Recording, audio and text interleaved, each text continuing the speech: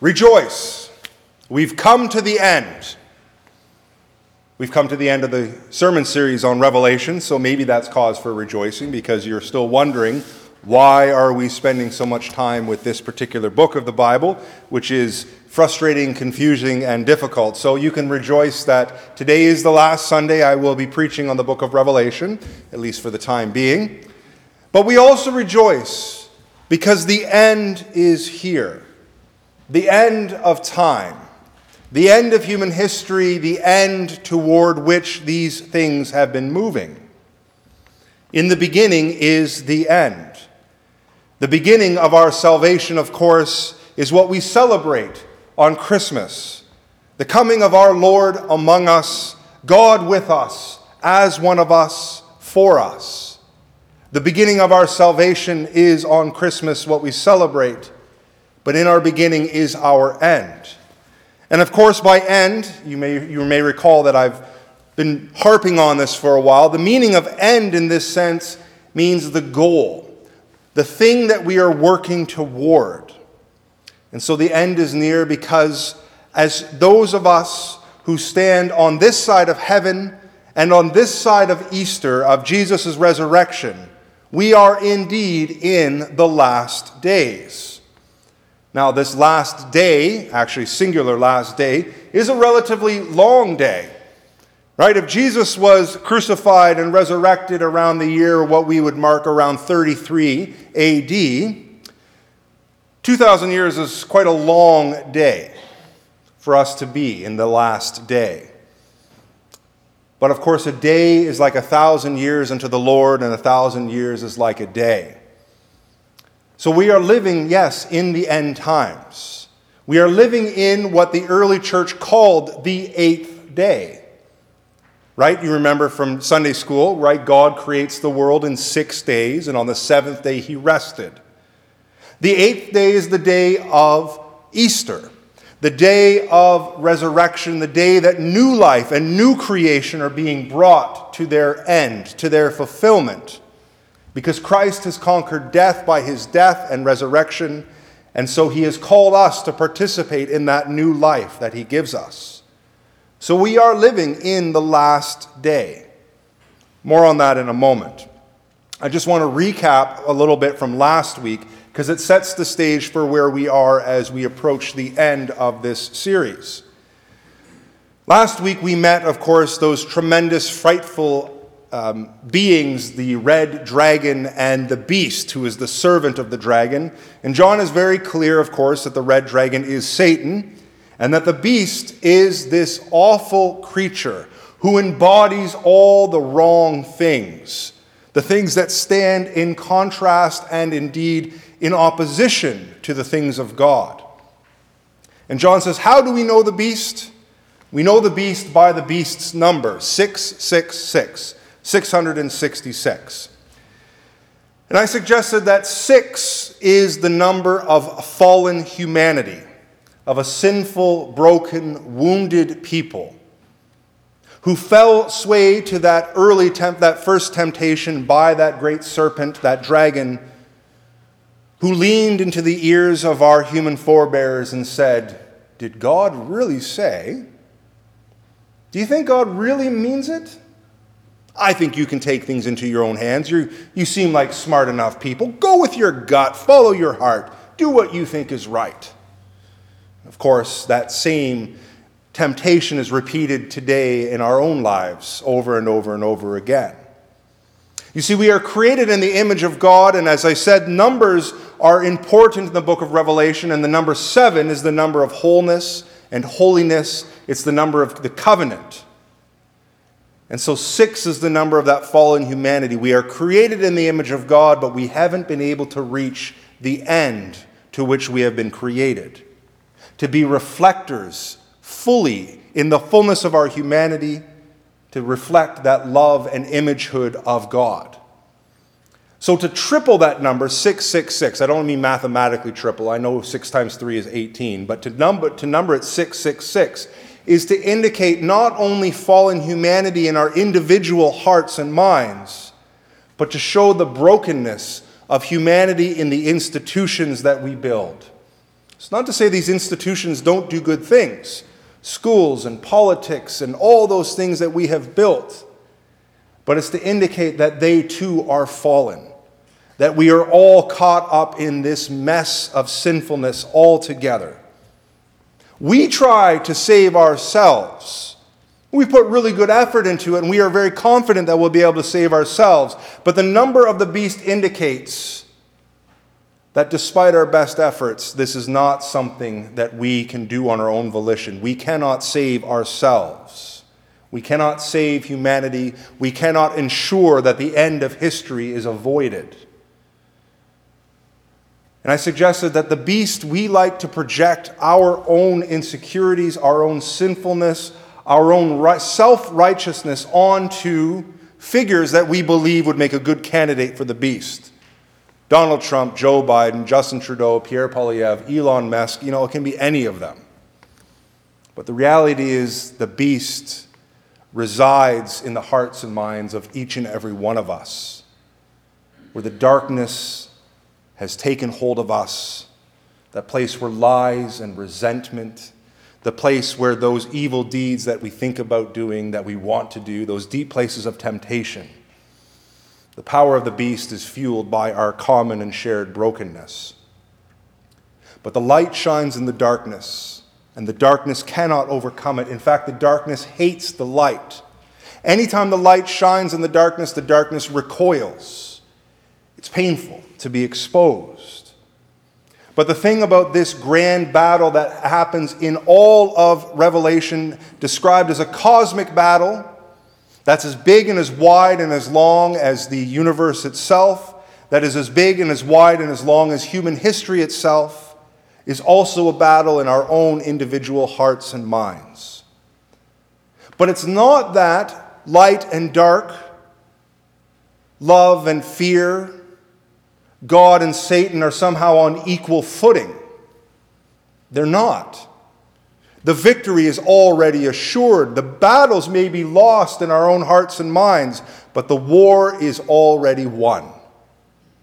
Because God and Satan are not on equal footing. God is triumphant and victorious. One of the sections of Revelation that we didn't read was the image of Jesus coming as a victorious warrior, riding on a white war horse.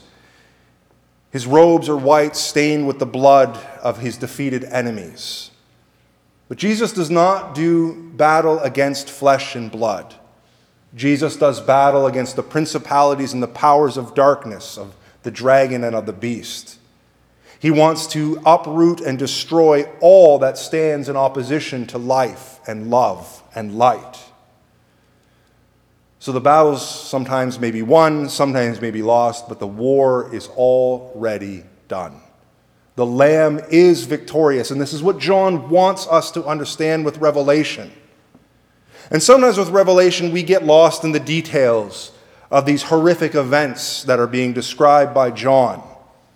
We think the end is truly near. We look around on the news and in the television and on the newspaper and the computer, and all we hear is a war and plague and environmental degradation and famine and abuse and all these awful things, and we think the end must be here. We fall into that apocalyptic mindset. And there's something about this kind of apocalyptic mindset that the end is near, right? We make fun of kind of the person with the sandwich board or the placard walking around, the end, repent for the end is nigh, and we think, wow, look at, that's this sort of kind of religious fanaticism that people fall into. But if you think about it, it's something that is easy for all people to fall into. This worry that if I don't do the right thing or vote the right way or give my money to the right cause or say the right things, that the end is nigh because of war and plague and environmental degradation and famine. The end is nigh, but I can save the world. The end is nigh, but we can save the world if we just put our collective energy behind it. But that's a lie. It's a lie that's born of this idea that the world is ours to save. We are not called to save the world. We are not qualified to save the world. We like to think we can save it. But as I said, the saving of the world has already happened. That victory has already been achieved. Now, that's not to say that as Christians we don't have a responsibility to be light bearers in our world. We speak out against war, yes. We seek to feed the hungry. We seek to clothe the naked, to care for those who are orphaned and widowed, the stranger within our gates. But we are not called to save the world. We are not called to change the world. We are not called to fight the world's battles. Because the world's battles are always going to be a losing cause. We are called to stand with that great host of witnesses that we meet time and again in Revelation, the martyrs who died precisely because of their faith in Jesus Christ. They didn't trust in the world. They didn't trust in the political leaders to fix all their problems. They didn't trust in their own ingenuity to be the solution to the world's problems. They worshiped the Lamb who was slain. They were willing to die for their faith. They were willing not to change the world, but to die for the one who has already saved the world. You see what will happen in the last judgment, and it's a scary thing to think about, but as Christians, it's not this doomsday scenario that we often have. The last judgment will reveal that God's justice, not human justice, the human justice that can be a good thing but is often lacking, God's justice, the justice that seeks and sees and understands the depths of human hearts and minds, that God's justice triumphs over all injustices committed by his creatures. In the end, we see that God's love is stronger than death, that God's light is stronger than darkness, that God is victorious. On this third Sunday of Advent, we celebrate what's called Gaudete Sunday, rejoice. We rejoice because we know that the end is near, that we are living in that eighth, last, and final day. But we rejoice because the image that John has given and was told to write down for the churches is an image that Brian read that is profoundly beautiful. It's the image of God coming down to earth to be with and among his people. We have this image of the heavenly Jerusalem adorned as a bride coming to meet her bridegroom. Christ coming to be with us, among us, for us once again. So as we celebrate the mystery of the nativity of God among us on Christmas, we do so with joyful anticipation of his second coming.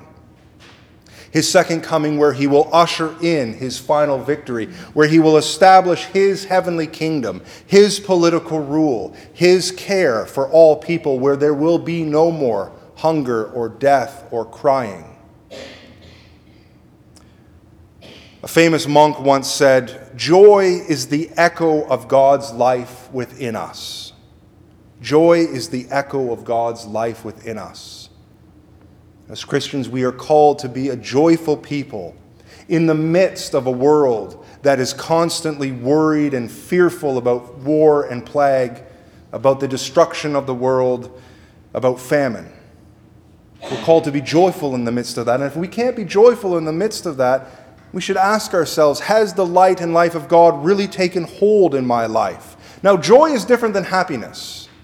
Happiness is something that is fleeting. Happiness is something that is fickle and that can be easily supplanted. But joy is deeper and more abiding. It's a trust in God that God has done all these things. Joy is a willing to be persevering. It perseveres despite all these terrible things we see because it says, deep down we know that God is in control.